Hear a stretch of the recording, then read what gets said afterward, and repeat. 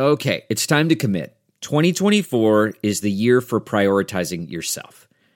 Begin your new smile journey with Byte, and you could start seeing results in just 2 to 3 weeks. Just order your at-home impression kit today for only $14.95 at Byte.com. Byte clear liners are doctor-directed and delivered to your door. Treatment costs thousands less than braces, plus they offer financing options, accept eligible insurance, and you could pay with your HSA, FSA. Get 80% off your impression kit when you use code WONDERY at Byte.com. That's BYTE.com. Start your confidence journey today with Byte.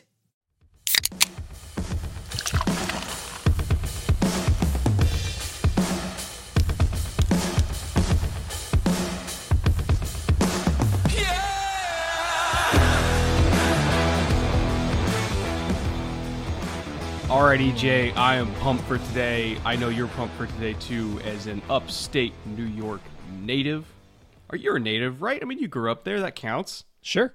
Haven't been there in a while, but it still counts. Yeah, it's home turf, for sure. You worked at a bagelry in Ithaca. That's about as upstate New York as it gets.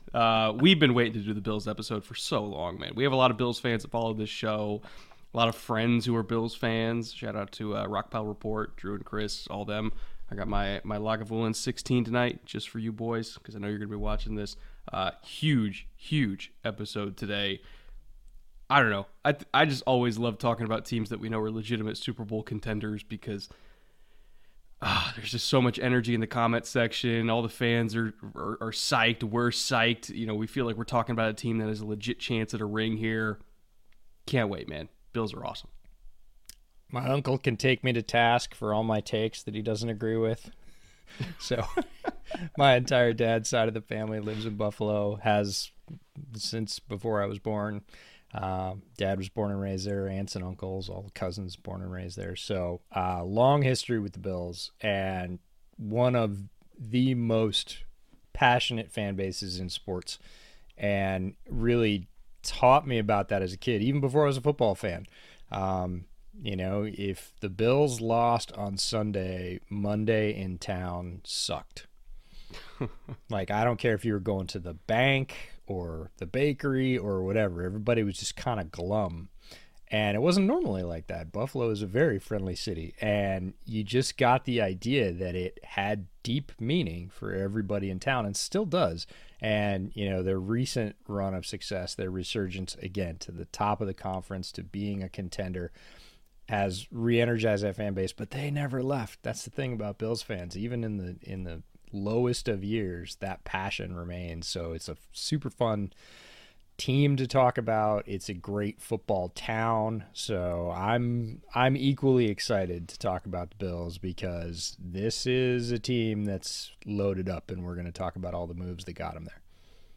Well, as we do with every single show, talking about every single team, we start off with a little bit of a 2021 recap, you know, how we got here to set up the last 6 months or so of roster reconstruction, or in the Bills' case, roster reloading. They didn't really need a rebuild at all. It's basically just, we're almost there, get a couple extra pieces. 2021 was both exciting and disappointing at the same time, because you saw the potential throughout the year, and that they were an absolute threshing machine by the end of it. And I think the ending to the year left a bad taste in a lot of Bills fans' mouths, because they know that with the flip of a coin, it could have gone the complete opposite direction, and they might have had a Super Bowl parade a few months back if that coin went another way. I think there was a legitimate argument for that. So exciting season, but also a little bit of a painful prick at the end there. But if there was ever a chance for them to now exceed that lofty mark and go all the way, this is probably the year. They did go at 11-6 in 2021. Obviously won the division. Home record 6-3, road record 5-3. Very solid both ends. Which in the AFC East, at least going into this year, if they still go 6-3 at home, I'd say that's what you're shooting for. It's a tough conference. It's a tough division. I don't expect them to go, undefeated at home this year, but if they can at least get close to that, they'll be fine.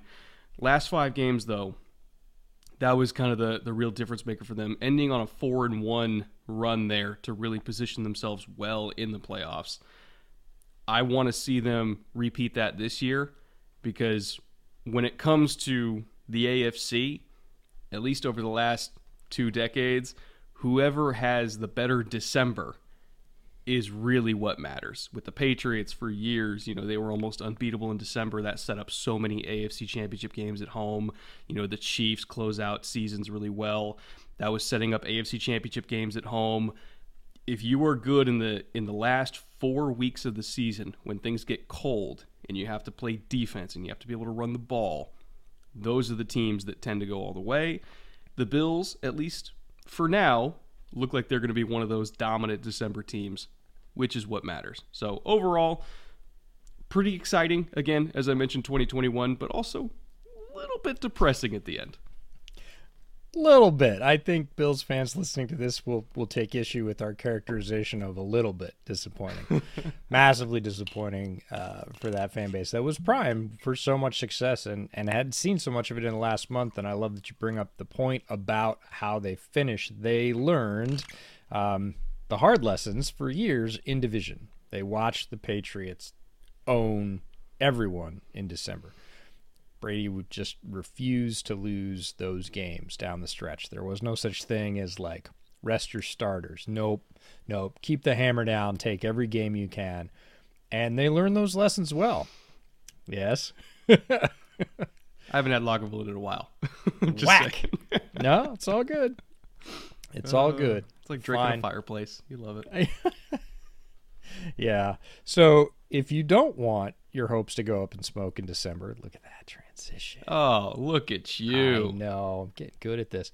You got to do this. And they know how to do it. And they showed real tenacity. Not only was it a 4-1 streak, but 4 wins to close it in a row. That's strong. They're going to need that. They can't let up. Their division rivals, who we've been talking about all week, have all improved. They're still the top of the heap. We'll talk about that as well, but they're going to need this kind of performance again. They're not going to be able to stretch out to a lead and relax in the first half of the season. They're going to have to close strong, and I think mentally they know how to do that now, and it's just staying the course. Looking at the power structure at the top, I think one of the big reasons why they've been so good late in the season is because they have a very experienced staff. It's been together for a long time, experienced front office that's been with this staff for a long time. The kind of core components here, other than Brian Daboll, who just left, probably a year after maybe he should have, but they got one more year of Brian Daboll maybe than we expected. But other than his departure, Brandon Beane, been there for 6 years. Sean McDermott, been there for 6 years. Phenomenal GM, like top 5 GM in the league, inarguably. Phenomenal coach, top-tier coach, not just in the AFC, but in the NFL, period. Them being together for so long, again, speaks volumes to how they're able to, keep it together when they're going into December at 7-6, and they have a legit shot to, maybe get up to like a 1 or a 2 seed, or they could completely fall out of the playoffs. It can go either direction there, and they rallied and, again, finished super strong and were one of the best teams in the entire league by the end of December because of those core structures in place. Leslie Frazier, been there forever now. Year 6 at DC, 3rd year as assistant head coach. Ken Dorsey, he is first year in terms of offensive coordinator, but he's been there for 4 years. And before that, he was one of the better quarterbacks coaches in the league down in Carolina, where Cam Newton won an MVP under him when he was a quarterbacks coach in Carolina, and he was instrumental in the development of Josh Allen as well. So Ken Dorsey, them retaining him to be offensive coordinator, I think was a coup for them. And then Matthew Smiley as well on special teams, year 6. So the core of this group, the power structure, at minimum has been here for 4 years in this town, and most of them have been here for 6 years. That is remarkable stability, especially when you see some programs like, say, the Rams that get poached every other year. They've been able to keep these guys together and in a groove, and I think that speaks volumes to how they've been able to kind of weather these storms, and even when they're kind of on shaky ground in the middle of the season, they can recover and all of a sudden be completely dominant by year's end. Cohesiveness is a big part of that. Again, they thought they were going to lose Daboll. We all thought Daboll was going to get a head coaching spot after last season, right? And went through his head coaching interviews, one reason or another, those jobs didn't work out, and he comes back completely unexpectedly, much like their rival in Kansas City, right? Eric Bieniemy's been on the head coaching tour now for a good solid 3 years, and every year it's like, nah, he's going to get a job this year. He's going to get a job. So Dable hangs around, ends up going downstate, gets the Giants job this year, but Dorsey's been working with him as, right-hand man for 4 years, understands the quarterback. We'll have to see how the play calling works because that was one of Dable's great strengths.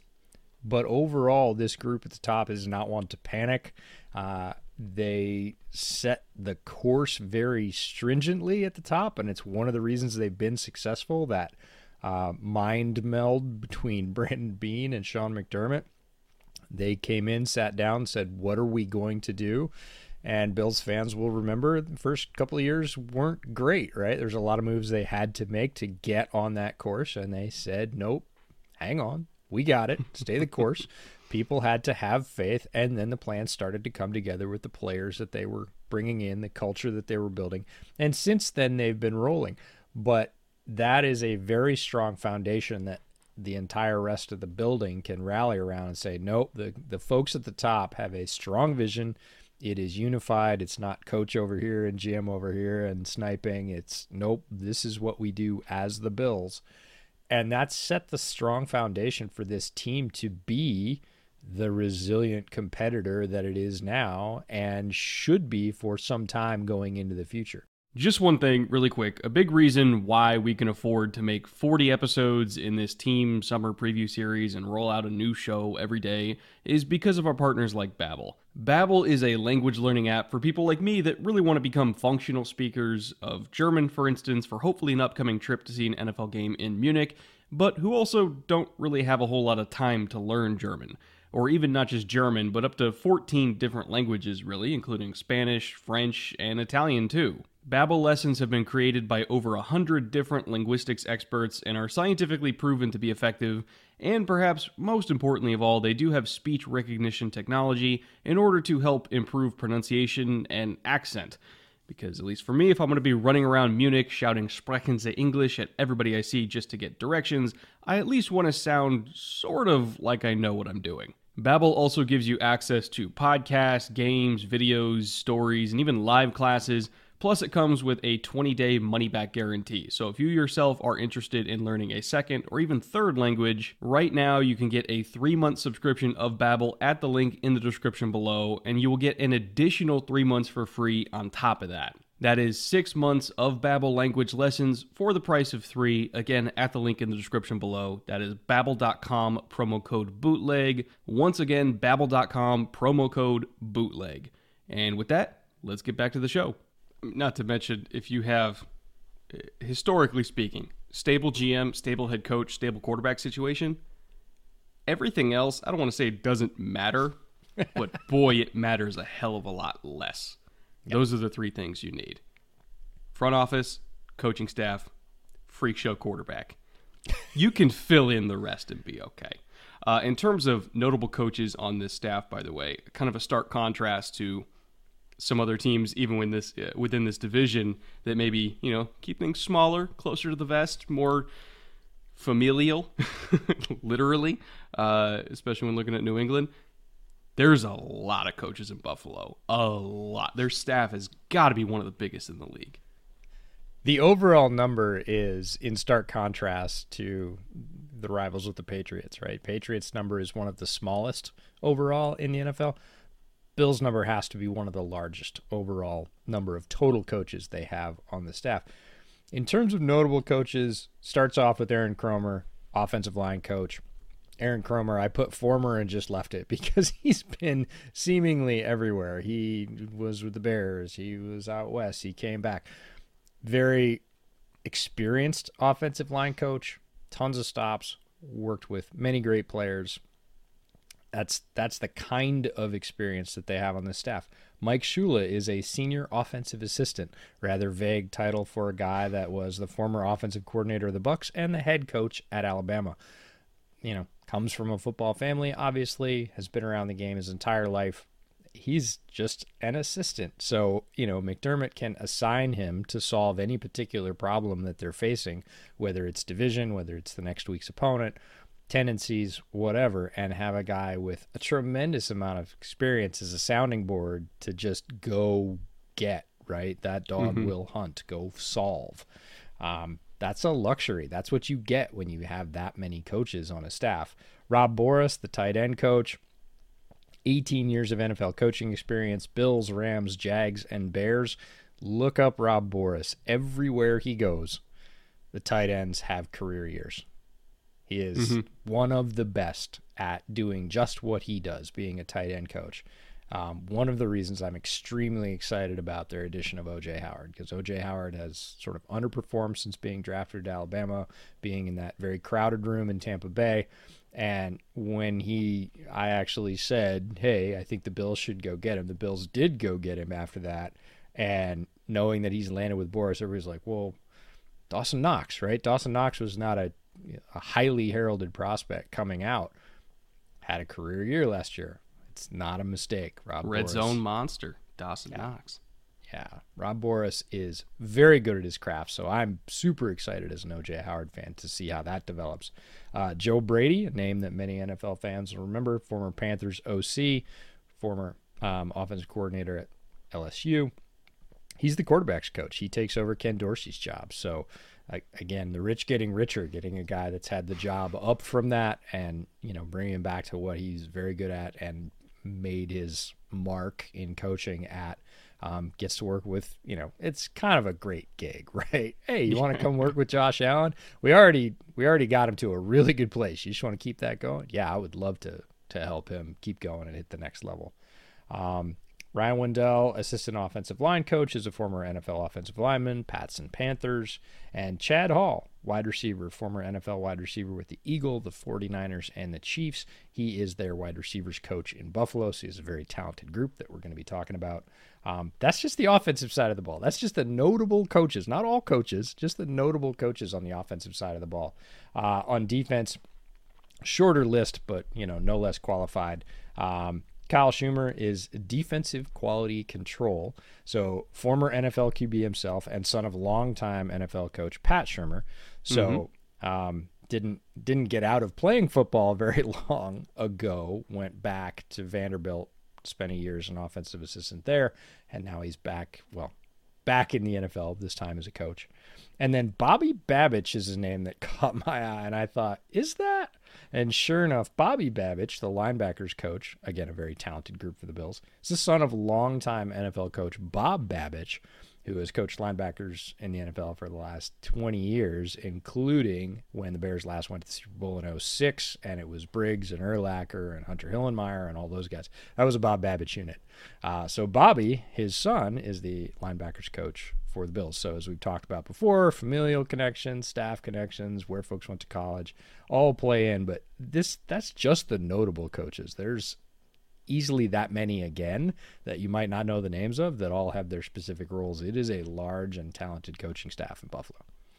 Shermer specifically, by the way, was on a roster as recently as last year with Washington. Didn't play obviously, but got undrafted with the Chiefs for a year, was with the Bengals practice squad, then went back to Vanderbilt as a volunteer, picked up a job with Washington, and then I think at some point last season I was like, okay, the playing part ain't gonna work. Let's just go the coaching route from here. Picked up a job immediately with defensive QC, which for a guy who was a quarterback, but was a quarterback last year, to immediately be defensive QC, that tells me in particular his role on this coaching staff is going to be the defensive coaches installing something or going over something for that week and going to Kyle and say, if you're under center or if you're in the gun,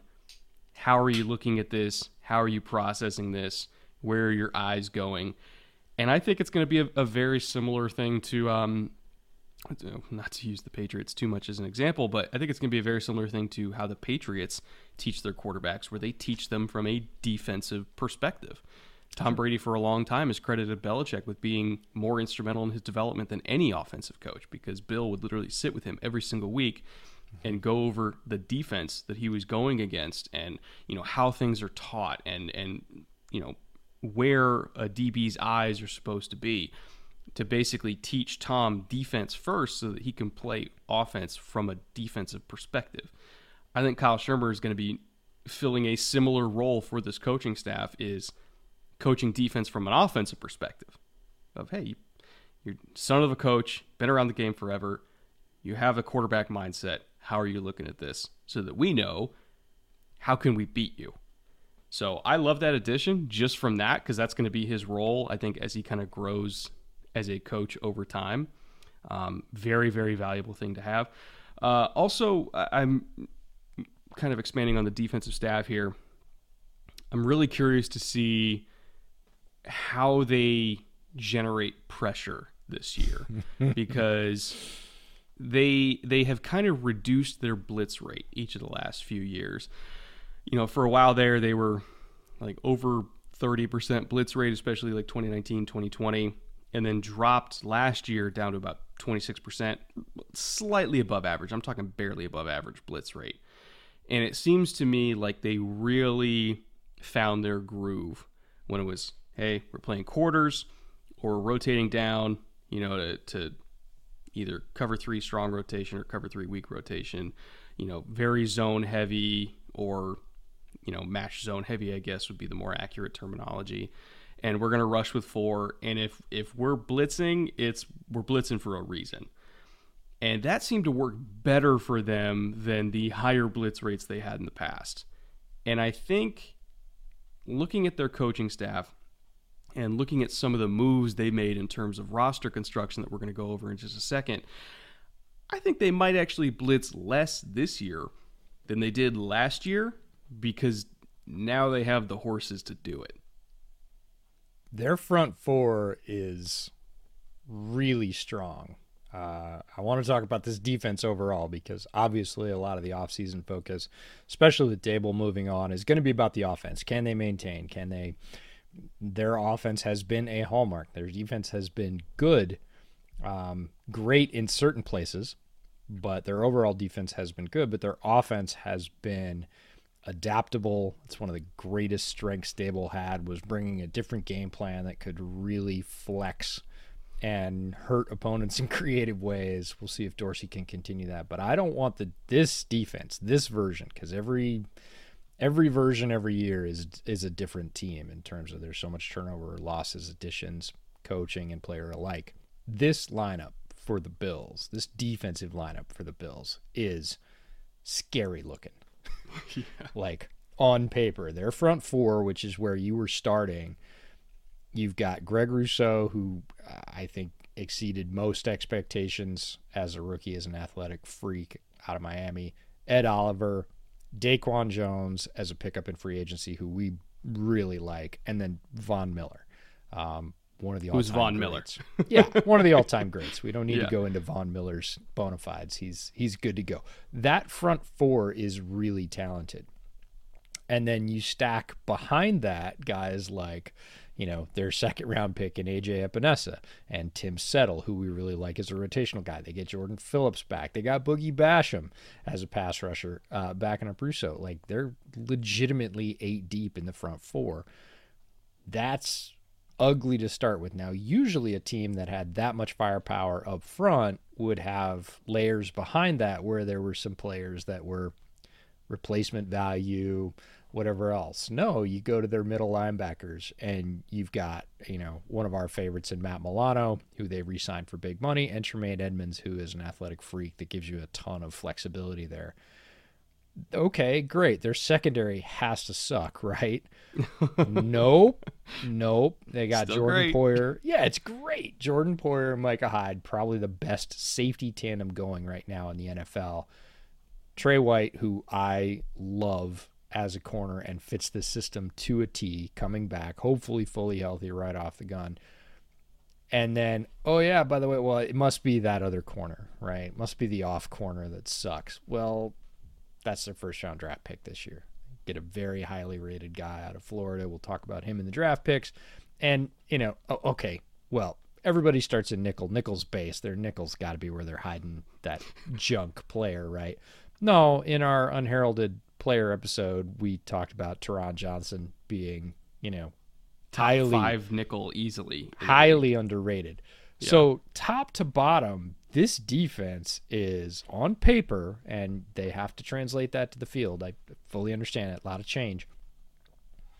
In terms of talent, this defense is as good as it's been in Buffalo in easily the last 3 or 4 years. This defense has greater potential than those defenses, which were good and impactful, not matching the offensive firepower. Maybe earlier it was the defense had a little bit more emphasis or bias. Certainly in the last couple of years, the offense has started to take off and really click, and the defense has just sort of kept up. This defense has enough firepower that it almost matches the offense with, again, one of the top 3 or 4 quarterbacks in the league running it. Like, this is a scary team on paper. They're good on good during camp. I would fly to Buffalo just to see that, because you're literally watching a top 3 offense in the league go against a top 3 defense in the league every day in practice. Like, how can you not enter the season completely ready to go when the guys you're playing against, Tuesday through Thursday to get ready for the game, are probably better than the ones you're going to play against on Sunday? It's like Bama. Like, that's literally what it's like. It's like your practices, at least on some occasions, might be harder than the games. So it's, their roster construction is just ridiculous. And I do want to go over a lot of the free agency losses and kind of additions all at once, because I want to illustrate how they were able to stock this cupboard, especially on the defensive side of the ball. The spirit of performance is what defines Acura, and now it's electric. Introducing the ZDX, Acura's most powerful SUV yet. Crafted using the same formula that brought them electrified supercars and multiple IMSA championships, the ZDX has track-tested performance that packs an energy all its own. Unlock the energy and order yours at Acura.com. Because they lost a lot of guys. I use the term lost loosely. It was really more like, take one step back, 2 steps forward when you look at who they replaced him with. But, there were 7 interior defensive linemen and edges who played significant snaps for them that are no longer there compared to this year. Star Lotulelei is gone. Justin Zimmer, only about 15% of the snaps, but still rotational guy. He's gone. Vernon Butler's gone. Mario Addison's gone. Jerry Hughes, long time, great Bill, fan favorite. Still was productive for them, by the way, but he's gone now. Harrison Phillips is out of the building. Like, that's a lot of defensive line snaps that are no longer there. But as we've alluded to before, they replaced them with arguably even better talent. Just kind of skipping forward a little bit just to the defensive line additions. They brought back Jordan Phillips. They got Daquan Jones, who I think is an upgrade over Star Lotulelei. If we're talking about, who's just a big hog we can put at one technique. Like, Daquan's better than anybody they had, whether it was Star, Vernon Butler, any of those guys. Daquan's better. And then Von Miller, better edge than Jerry Hughes at this point, or really at any point. Von Miller is Von Miller. It's really remarkable how this was an elite defense last year with one of the more productive pass rushes in the league in terms of pressure rate, and now they're better. Like, it's just insane. My favorite thing about Von Miller coming to the Bills is his appreciation of what his role is on the Bills, and he didn't have to be signed to be the guy.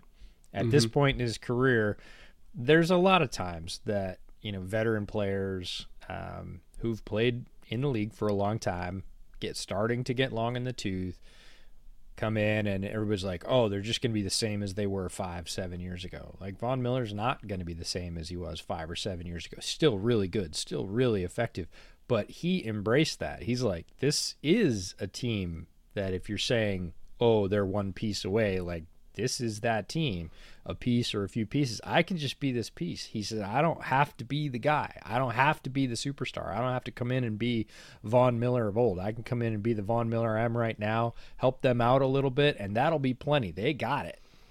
That's what they said, what he said when they were talking to him when he came to town. And that, to me, is great. That is a front office being very objective about the player they're getting and the role they're getting him for. And that just fits. He can fit in and not have to try and, stand out when he doesn't need to. He can just come in and be the fourth rush option, the fifth rush option sometimes. They can keep him fresh with all those guys they have behind him and, save him for December if they want to a little bit. And that will be fine. They'll still be tremendously effective playing that way. They're not going to have to be like, well, Vaughn, look, we need, ideally, we don't need 800 snaps from you. That's not what we're looking for at this point. We want, 450 really good ones or 500 really good ones. That's what we want. And he can provide that at this point in his career. Also, people were looking at the 6-year deal number, and they're like, oh my God, you're signing somebody that age to a 6-year deal? It's not a 6-year deal. It's basically a 3-year deal, if we're being honest. And I would bet that it will end up being a 3-year deal because this is the window. Sure. After 3 years, if I recall correctly, is when the Josh Allen contract starts to get like, oh shit. So like they're taking advantage of it. Yeah. So they're taking advantage of it while they can. And, why not? Like, if you have a chance to go get a ring, go get a ring. Looking at the other free agency / trade / cuts, really just roster losses in general. Emmanuel Sanders did play a really, really large percentage of snaps for them last year. He's no longer in the building, which for a 35-year-old receiver in a receiving core that is also extremely deep, not super surprising. Want to get a little bit younger. Cole Beasley, again, low to mid-30s on the age range. They're trying to get a little bit younger. So he's no longer there. But they did replace them. I use the term replace loosely. They did keep Isaiah McKenzie there for only $2.2 million, which he's 6 years younger than Cole Beasley and also faster and also more explosive. And they did pick up Jamison Crowder in terms of third-party additions. Again, 4 years younger than Cole Beasley, quicker, more explosive at this point. I think that the moves that they made, especially considering Crowder is also $2 million, the moves they made to get younger and cheaper at receiver while still arguably being more explosive. I'm trying not to say low-key. We've been told that we say low-key too much. But low-key, one of the most savvy things that Beane has done, I think, this offseason is recognizing, like, hey, the wide receiver market is absolutely out of control. We'll give Stephon Diggs $24 million a year because, again, we're in the window. We can't afford to lose him. We can't pay anybody else. Gabe Davis is still dirt cheap, but like we're not going to be re-upping Emmanuel Sanders. We're not going to be re-upping Cole Beasley. Like, let's do Jamison Crowder and Isaiah McKenzie for a combined $4.2 million. Give Diggs $24 million, and then roll with a bunch of other cheap dudes. That allowed them to do all of this retooling on defense in the first place. And again, just kind of goes to show like when a GM is like truly in his bag and understands positional value and kind of where to fill in the gaps around the stars. Phenomenal job by him because the receiving core is still great, and it's also not even that expensive. Yeah, I love that he went in division for Crowder and grabbed a guy who they've watched for years now as he's played with the Jets and gone, that guy could benefit from playing with a really good quarterback. We think we can get more out of him than the Jets got out of him. We've got a role, and he's not going to be terribly expensive because of that, because he hasn't really ascended to heights, but he still put up numbers and was still productive. We were talking about this pre-show that Crowder, I think, is one of those people that he is a player that he's going to open people's eyes as he gets into that offense. Again, he doesn't have to be. He's the fourth option. He's the legitimate fourth throwing option in that offense. Mm-hmm. So he doesn't have to stand out and win all the time and whatever else, but when they throw the ball, he can win on the routes that he needs to run as a third or fourth receiver and be very productive. And again, that's not a huge step down from someone they had in that role last year that was also very productive for $2 million. Right? That's a great get, looking around and saying, oh, we know that guy. Like, we can do better with him than our rivals did. Let's do that. Also, at this point, at this stage in his career, Crowder is also probably thinking like, okay, if I have an offer for more money somewhere else, but I have a chance, like an actual great chance to go get a ring in Buffalo, it's kind of hard to turn that down. You know, if I'm a 29-year-old receiver, who's got a real shot to get a ring, in the later stages of my career. I don't know if I could say no to that, especially like playing with Josh Allen. Like, your stats are going to be so good. Like, yeah, you'll probably get a better deal down the line anyway. And he knows the division too. I mean, this goes both ways. Jamison Crowder knows all the corners in the division, knows all the coaches in the division. He's played against them his entire career. So, yes, he moves teams and he has to learn the new offense and everything else, but he knows all the defenders he's going against. He knows all the tendencies. So, great move on both parts. And the other place where they dropped a bunch of cash was Mitch Morse. Mm-hmm. Right. They said, nope, we're not letting our center go. We've talked about this before on previous episodes in the divisional preview series. Typically, if you're going to prioritize an interior offensive lineman, if you like your center even a little bit, it's the center. You're going to keep your center and surround him with some rotational replaceable guards, which is exactly what they did. Their top 3 guards on the roster around Mitch Morse come in for a combined total of $7 million between the 3 of them. Which is what, like 40% of the cost of what the Jags paid for Scherf, I think? Around there? Yeah. I mean, it's very wee, let's put it that way. And they're getting good players. It's not like they're trying to hide those players, but again, they went for value. They said, no, our money, almost $10 million is going to Mitch Morse because, again, he calls the protections. Josh is comfortable with him. We're not upsetting that apple cart. But in order to do that, we can't go out and get a Brandon Scherf and put him next to him. So we've got to get some other players. They keep Ryan Bates. Ryan Bates was on an offer sheet. The Bears wanted him badly. I wanted him badly for the Bears. He would be starting for the Bears. He would be their starting right guard right now. Buffalo matched, let some other folks out of the building. Ryan Bates is going to be in their starting lineup. So just another sort of priority and creative use of where does that money need to go for greatest impact? Nope, we're keeping our center that our all-world quarterback loves, and we're going to get some guards to make it work. And they also kind of added to that as well in third-party additions from other teams. Greg Van Roten from the Jets, they brought in to be a depth piece at guard. Roger Saffold, they brought in presumably to be the starter at left guard. I imagine Bates is going to be the starter at right guard. Saffold can still really, really run block.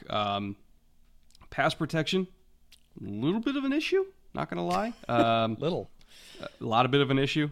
If you're looking at Titans tape last year, he gave up a lot of pressures.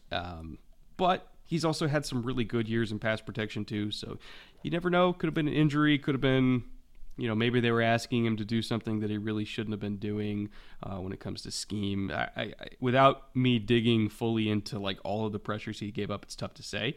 But I do know that in years past, watching Saffold in pass protection, he was very solid. So I'm going to give the benefit of the doubt on that one. But yeah, it's something that Bills fans should be aware of. Like, hey, dude can still run block like a motherfucker. But if you start seeing anything give up pressure on this offensive line, might be Saffold, just going off statistics.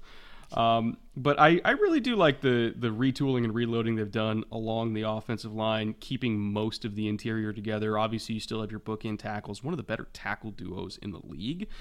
If you look at the offensive metrics in terms of like yards per play and everything like that, with and without Spencer Brown on the field, it is remarkable. Like, I don't want to say the offense fell apart without Spencer Brown, but God damn, there was a big difference when he was not there, which is kind of interesting because he's still a really young player, but they kind of threw him out there early in his career and just said, hey, you're 6'8" and a freak athlete, go fight some people. And by God, he did, and it works. It works really, really well. So when Spencer Brown is on the field and, Dion on the other side is rock solid too. One of the better tackle duos in the entire NFL, and I will die on that hill. The interior is still strong.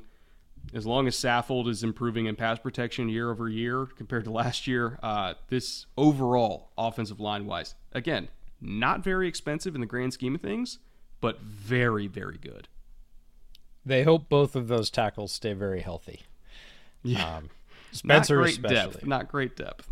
Yeah. Spencer Brown, the difference you alluded to, it's almost 50% greater average EPA with him on the field than with him off.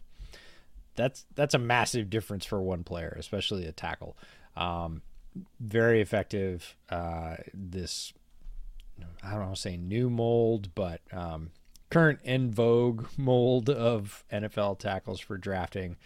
really large, really athletic guys that are still figuring it out, and pairing them with good offensive line coaches. We talked about Aaron Cromer, and, letting them figure it out quickly on the field. Colton Miller was that way. He was kind of, I don't want to say the first because it's a long line, but first of the sort of massive success stories in recent NFL. And we saw teams draft that way this year as well, right? We're going to go get a very large, very athletic guy and put him out there with a good offensive line coach and hope that he hits, because if he does, it's a great value for us financially, but he's also going to be,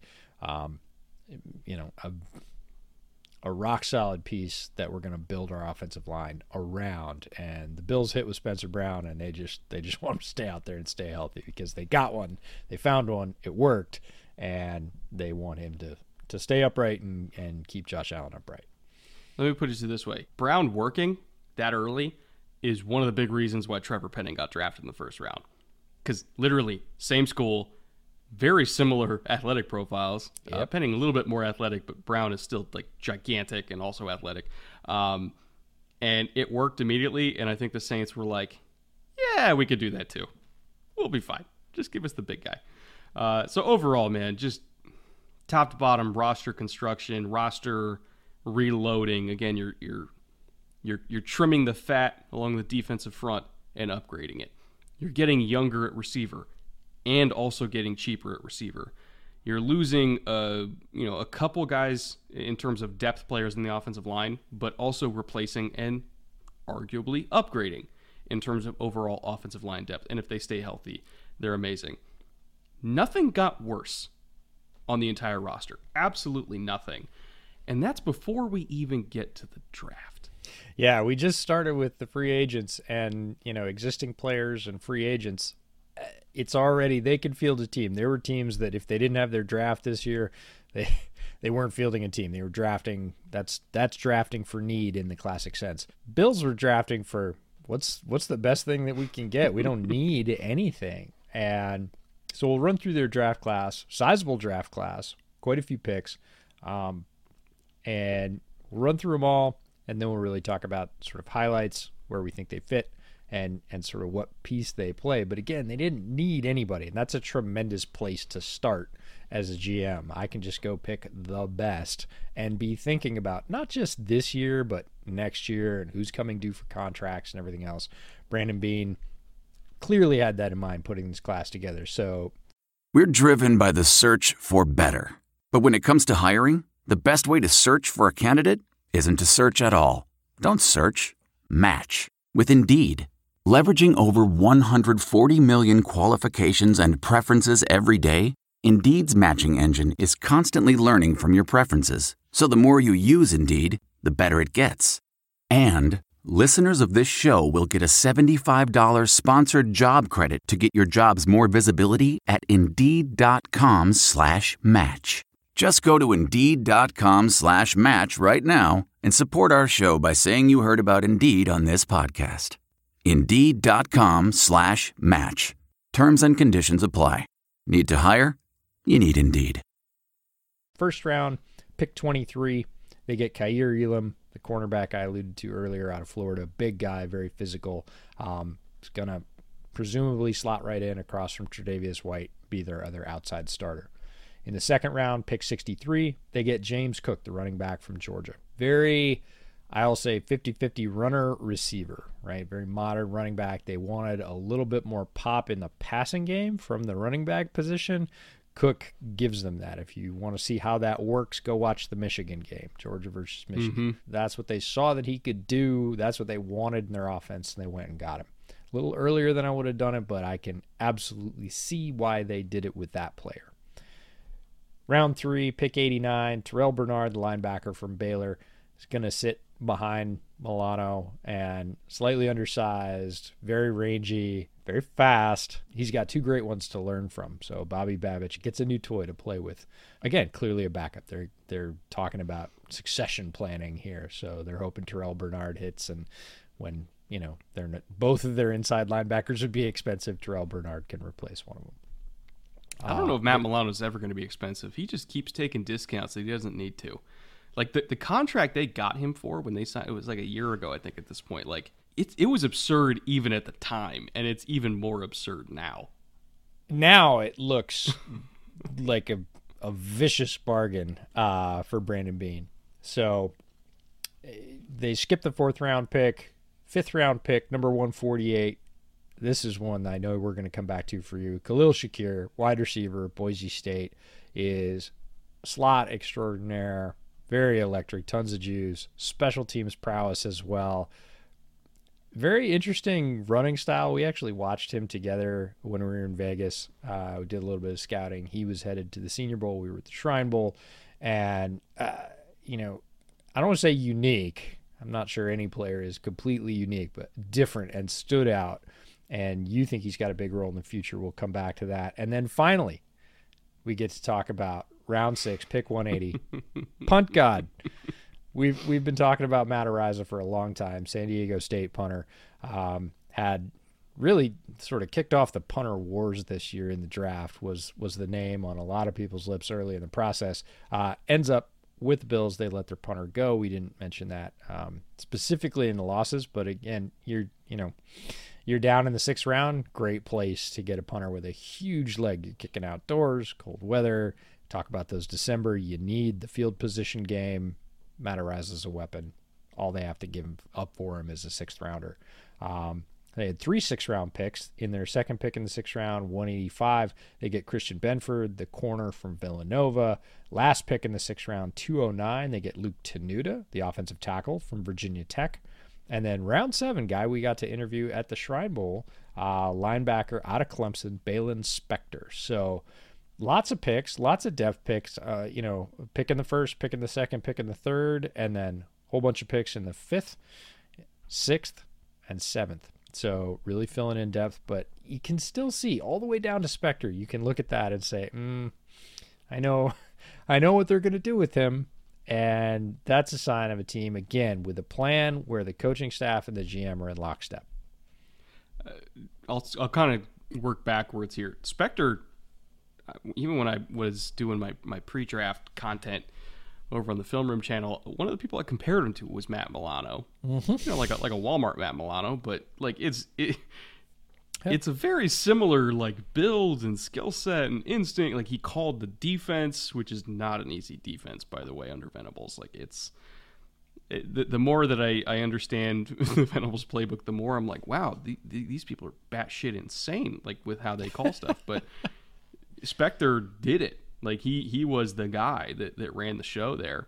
Really, really, really tough, hard-nosed player, good instincts. Is he as fast as Bernard? Probably not, but I also think that he's really tough. He's really quick, surprisingly fluid. Just seems like a classic, going to stick around on the roster as a backup linebacker and special teams demon for a very, very long time and carve out a nice career for himself. And God forbid, if somebody goes down, I think you can be okay with him as one of your starters for at least a couple games and be fine. Luke Tenuta at offensive tackle, boy, they have a type, don't they? They absolutely they see a 6'8" number next to an offensive tackle, and they're like, mine. That's our guy. We need a giant tree. Yeah, he's very stiff compared to all the other 6'8" tackles that they like, but also not as long. He's got the length of a tackle in terms of arm length of a tackle was 6'3", but he's 6'8". So it's kind of like a weird combination of really tall, not super long, kind of stiff, still really strong, has some good qualities to him, but I see him as a long-term depth piece, to put it diplomatically. Benford, I actually did not watch at all because I never got to Villanova film. Araiza, I had him. He was not my top punter. That was the kid in Tennessee now, Stonehouse from Colorado State. But I do acknowledge he has an insane leg. And if they just get it under control in terms of location, he'll be really, really good for them. Khalil Shakir. This is the centerpiece of their draft, in my opinion. Which is weird because people are like, a 5th-round receiver. How is that the centerpiece of the draft? I did a whole Film Room episode on it. If you look at, how Shakir's versatility in terms of you can line him up in the backfield, you can put him in the slot, you can put him outside, you can give him carries, you can run power with this guy. he's not Debo, but he can do similar things to what Debo does. Like, I'm not going to give him 12 carries in a game like I would Debo, but if you want to do it 5 carries in a game, you can get away with that because he's a really tough runner, really elusive, really explosive in short areas. Also, when he has the ball in his hands, the 4-3 is legit. If he's running under a ball deep down the field, I don't think he's as fast, but once he has the ball, like he is, like nobody's catching him. He is crazy fast when people are chasing him. It's kind of remarkable that way. But just looking at the versatility, obviously the special teams ability as well. He's a very effective return man, even though they didn't give him as many shots to be a returner at Boise State as I would have hoped for. Whenever he did it, he was really good at it. I think that by the second half of the season, considering that he probably will be a better returner than the other slot weapons that are on the team right now, I think he's going to be edging for snaps. McKenzie and even Crowder. I think that he could edge some snaps off Crowder too, because he does things that those guys don't, or at least don't do as well, which is run the ball, run tough through contact in the screen game, do all the return stuff. Like, I think he's just a better option there. So as the season goes on, he's going to get more and more snaps. He's going to get worked in more and more. And I think long-term, he's the guy. He's their next Gabe Davis of, like, day 3 receivers that nobody pays attention to until all of a sudden, by the end of the second year, they've got a 3-touchdown game on national television. Everybody's like, oh, Khalil Shakir's pretty damn good. Well, there you go. Nobody pays attention to Gabe Davis? I'm wounded. They do now. I'm wounded. I did. I liked Gabe Davis, but I realize I'm weird in that capacity. Great class. The fact that they get Kaiir Elam it feels so luxury to me. Like, we needed one thing.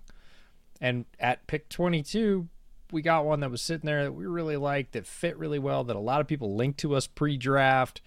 Like, good teams end up in those spots, and it's not an accident. They do all the other things to make sure that they're not sort of reaching and lurching and throwing money around into bad contracts because they have to. And, sure enough, somebody goes, they're so lucky that happened. And I'm like, are they, though? I don't really think that's lucky. I totally forgot to bring this up about Elam, by the way. Did you see the video of his interview with them before the draft, like his player interview? Oh, my God. How do you not fall in love with him immediately? They probably decided they were going to draft him that day. Yeah, I wish that those things came out earlier because, again, we've talked about the third in the draft process, the piece we don't get to see. The first third is tape on the field. That's available to pretty much everybody. Second is workouts, whether that's combine, pre-draft, anything else that's released, measurements, all that stuff, the sort of fact stuff. Is this fast? Is this tall? And then there's this wide, we call it the third, but it's probably more than a third, about are they coachable? How's their mental state? How do they process? What have they learned? How's their adaptability, flexibility? Are they comfortable with learning, or they want to always get it right the first time? All that stuff about the makeup of an athlete that's so important and really key to their success because, look, we're talking about the NFL. They're all good athletes. But Kaiir Elam came in with a completely prepared 3-ring binder, sat down with the coaches, and was sort of saying, well, this is how I'd attack this. This is what I would do with this. Completely prepared for that particular interview. He made one for each team. Right? He has a section in his binder for each team. The coaches were like, oh, dude, we want this dude. Like, obviously, he's physically good and whatever else. We don't get to see that until later. That came out after the draft, so we don't, we get to judge off film and testing, measurements, and maybe some things we hear, but those are varying quality and tough to trust. So really where we're making our assessments when we're putting out our pre-draft list on 2/3 of the data. That came out. It was very clear why Buffalo was like, yep, our guy. He's there. We're picking him. He fits a need. Makes me think he's going to have success very quickly because he has all the physical skills, and with that sort of attitude and approach, that's key to a young athlete's success in any league. So looks like they got a really good one. Hope that works out for them. But overall, the draft class fits in their slots, fits with their plan, which is very Buffalo at this point. And you couldn't always say that, but since Beane and McDermott have been there, this draft was very Buffalo, and that's not a bad thing. That's in no way a backhanded compliment. That's a straight-up compliment. In terms of UDFAs, I was not going to lie, I was a little bit lukewarm on it. The one I'm mostly intrigued with is Jalen Weidemeyer, tight end from Texas A&M, who, have you ever seen such like a stark contrast between the first time you watch somebody on tape and then the last time you watch somebody on tape? Like after the testing info comes out and the medical info comes out, and all of a sudden like you look at it in a new way and you're like, maybe I should have got through like 5 more tight ends and done a comparison before I started firing off tweets about Jalen Weidemeyer is actually pretty good. It's not that, I don't think. I think Jalen Weidemeyer got some bad advice. And in terms of coming out? No, not in terms of coming out. So it's not the tale of two cities or two tight ends. It's a tale of season on season on season. So you look at his first season where he popped off at Texas A&M. He was rangy, definitely a receiving tight end, athletic, slightly undersized, and had a bunch of pop plays for them. A little bit like Jeremy Rucker in terms of more flash plays than overall like production. Then next year he'd filled out a little bit and the production came with it. And that's where all the hype came from. He was on a lot of preseason All-America lists as the number 1 tight end. He was on, the number 1 tight end on a lot of pre-draft lists. And it was like, this guy, he's got tools. And then he comes out for the third season where he was really in the public eye, and he looked like a mini guard. Like somebody said to him, bulk up and run block, and then you'll be able to do it all. And he took that very seriously. He got a lot bigger, and he didn't look as quick. Some guys can maintain speed. He got to a weight where he was very powerful. He was built like a square block and still a pretty good receiver, but looked all of the whatever he ran, 4.75 or 4.78 or whatever it was, did not have the same pop and fluidity that he'd had in the previous 2 seasons, and really looked like a different player because of it in the pass game. And that's where opinions started to cool on him, because blocking tight ends are useful and they do have roster spots. They do not get drafted up high and they do not get paid largely.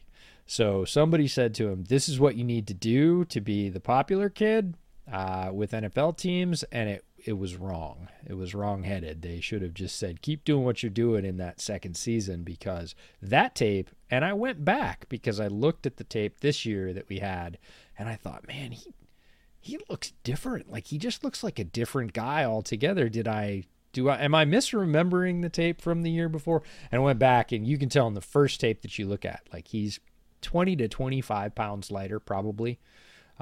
Listed weights vary. Because he was running glance routes from the slot, right, and looking like a receiver, and you're like, whoa. Yeah, he looked like kind of Kyle Pitts light-ish, not quite as big, not quite as long, but that kind of explosion in the pass game. Not as freaky an athlete as Kyle Pitts, but more that close role, right? And he looked that way physically. And then you looked at him this last year, it's just very stout and looked stiff because of it, and not fast. And so still made plays in the passing game. If you dug through the tape this year, he still made plays, but he just didn't make as many plays as the year before. And we talk about all the time, the progression's not linear. His declined, right? He took a misstep. Now, can he get back to? And we've seen the Bills do this before, not with tight ends necessarily, but with defensive linemen. Like Epinesa came in and was big and stout in college, and they went, nope, we're going to trim you out and move you back, put you on the edge and make you a little bit rangier. I wonder, as soon as it was announced that he was going to the Bills as a UDFA, I was like, I wonder if they were like, hey, man, look, nice try. We appreciate it, but get back to the playing weight you were second to last year in college, and we're going to put you behind Dawson Knox, and that's going to be awesome for free. And if they get that out of a UDFA, that's awesome. But Weidemeyer was one of the more conflicting studies out of this year. The only other player, Brandon Beane, is not, I'd say he's in the middle. He doesn't really embrace the UDFA process. They sort of pick and choose. they select their shots. And the only other guy on their list that really sort of caught my eye was Kingsley Jonathan. That's because I'm a Syracuse fan.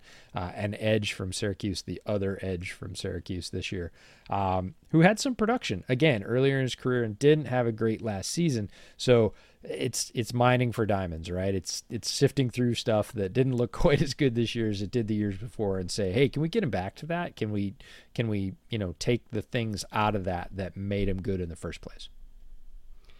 Also, Raheem Blackshear is also another one I want to bring up. The running back out of Virginia Tech. Not that I think he's going to even get significant snaps for them, because their running back group at this point, I think is actually pretty good, and also very explosive, very versatile. But he was a guy who just kind of hung around in college for a while, but had a whole lot of explosive plays for VT. He was the guy after Herbert. He was not the same as Herbert, obviously, for VT, but he was like the next guy. Like, oh, here's the new transfer that's going to be, our new kind of explosive threat. And he absolutely was. Like, he picked up a whole lot of chunk yardage, was decently effective in the red zone for an under 200-pound back that's not necessarily going to smash you. But I think as a third or fourth running back, got a legit shot to at least make the roster. Maybe not get a whole lot of playing time, but at least make the roster. So yeah, the thing about that is right now, I like Raheem Blackshear as a player. Right now, he's RB6. Because, let's see, they have Singletary. I'm just kind of pulling up the depth chart right now. Off the top of my head, Singletary and Cook are the 1 and 2, not even close. They still have Moss. Taiwan Jones is automatically on the roster just for special teams. So he's fighting it out with Duke Johnson. And I think he's got a shot to beat Duke. He does. It's not a great shot, but it's a shot. 5, right? Most teams are not going to carry a running back 5 unless he has strong special teams value. And you could say that's Taiwan Jones, so Blackshear would be 4, but still, running back 4 better have some special teams chops, or he's going to end up on the practice squad, which again is no great loss for UDFA. In fact, it's a victory. If you can put a player on your practice squad that you can use with a lot more flexibility this year because of the practice squad rules being expanded so you can go up and down between the practice squad and the active roster even more, massive value.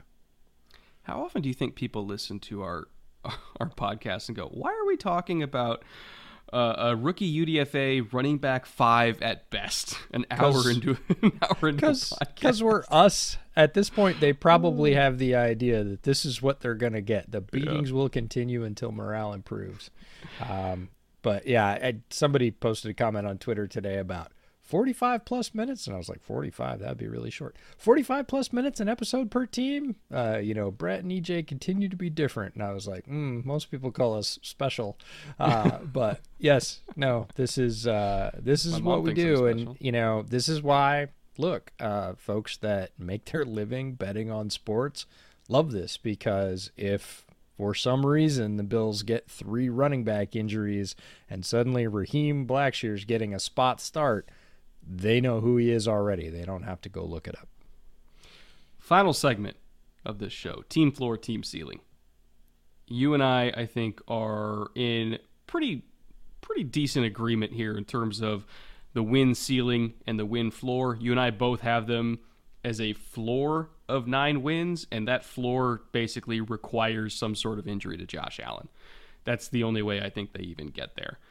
It's too good of a team, too good of a coaching staff, too good of a command structure, too good of a quarterback to not win double-digit games, even in the AFC, which is loaded, unless Josh Allen somehow, God forbid, knock on wood, gets hurt. The ceiling, 12, 13, however, it doesn't really matter. Once you get up into that upper stratosphere, we're basically saying, yeah, the ceiling is first seed. They're hosting all the playoff games. They're going to the Super Bowl, and they're winning it. It's really just a question of how healthy are they? Because they're going to be good in December, because they're usually good in December. They're going to be a dominant offense. They're going to be a dominant defense. The question is, how healthy are they?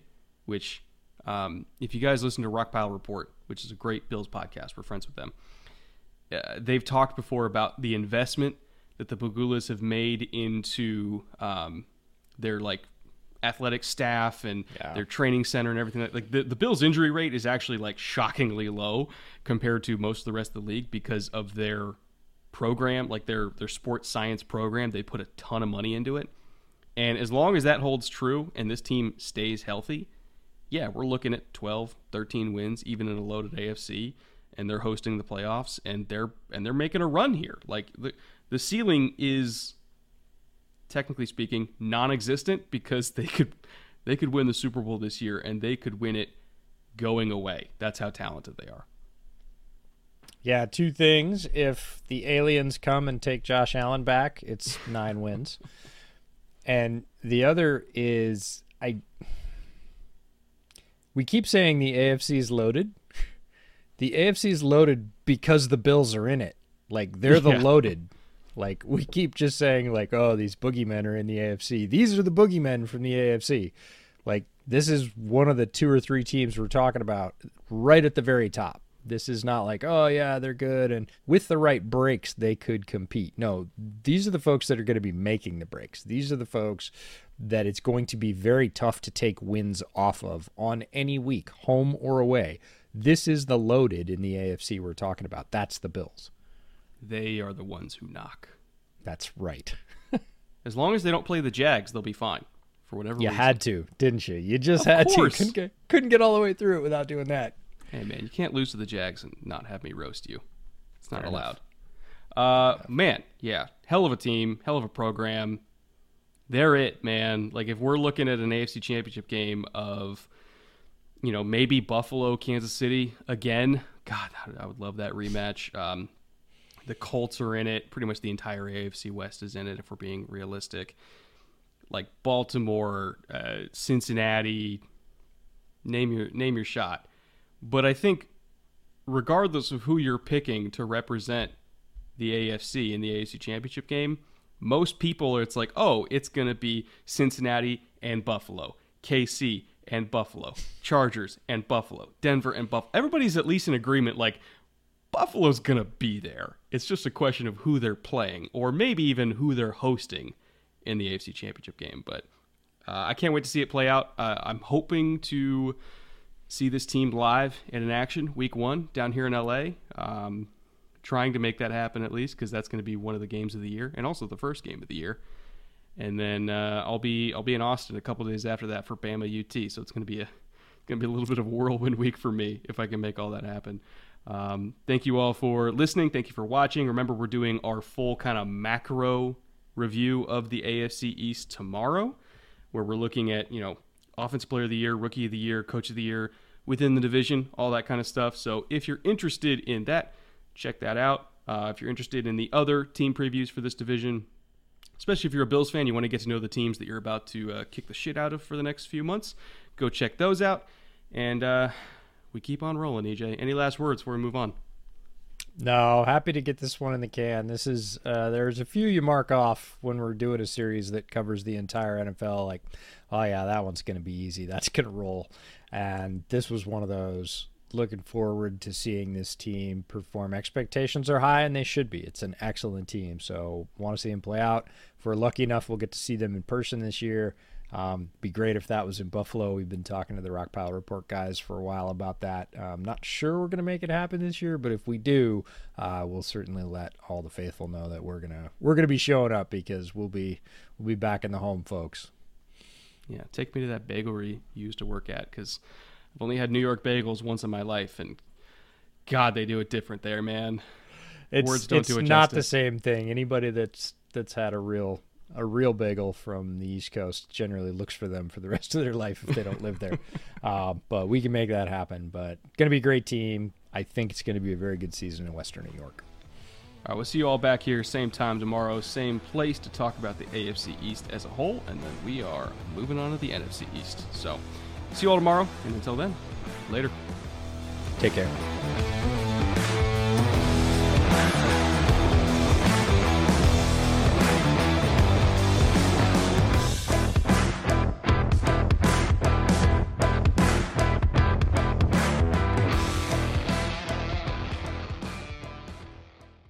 Look around. You can find cars like these on AutoTrader. New cars, used cars, electric cars, maybe even flying cars. Okay, no flying cars, but as soon as they get invented, they'll be on AutoTrader. Just you wait. AutoTrader.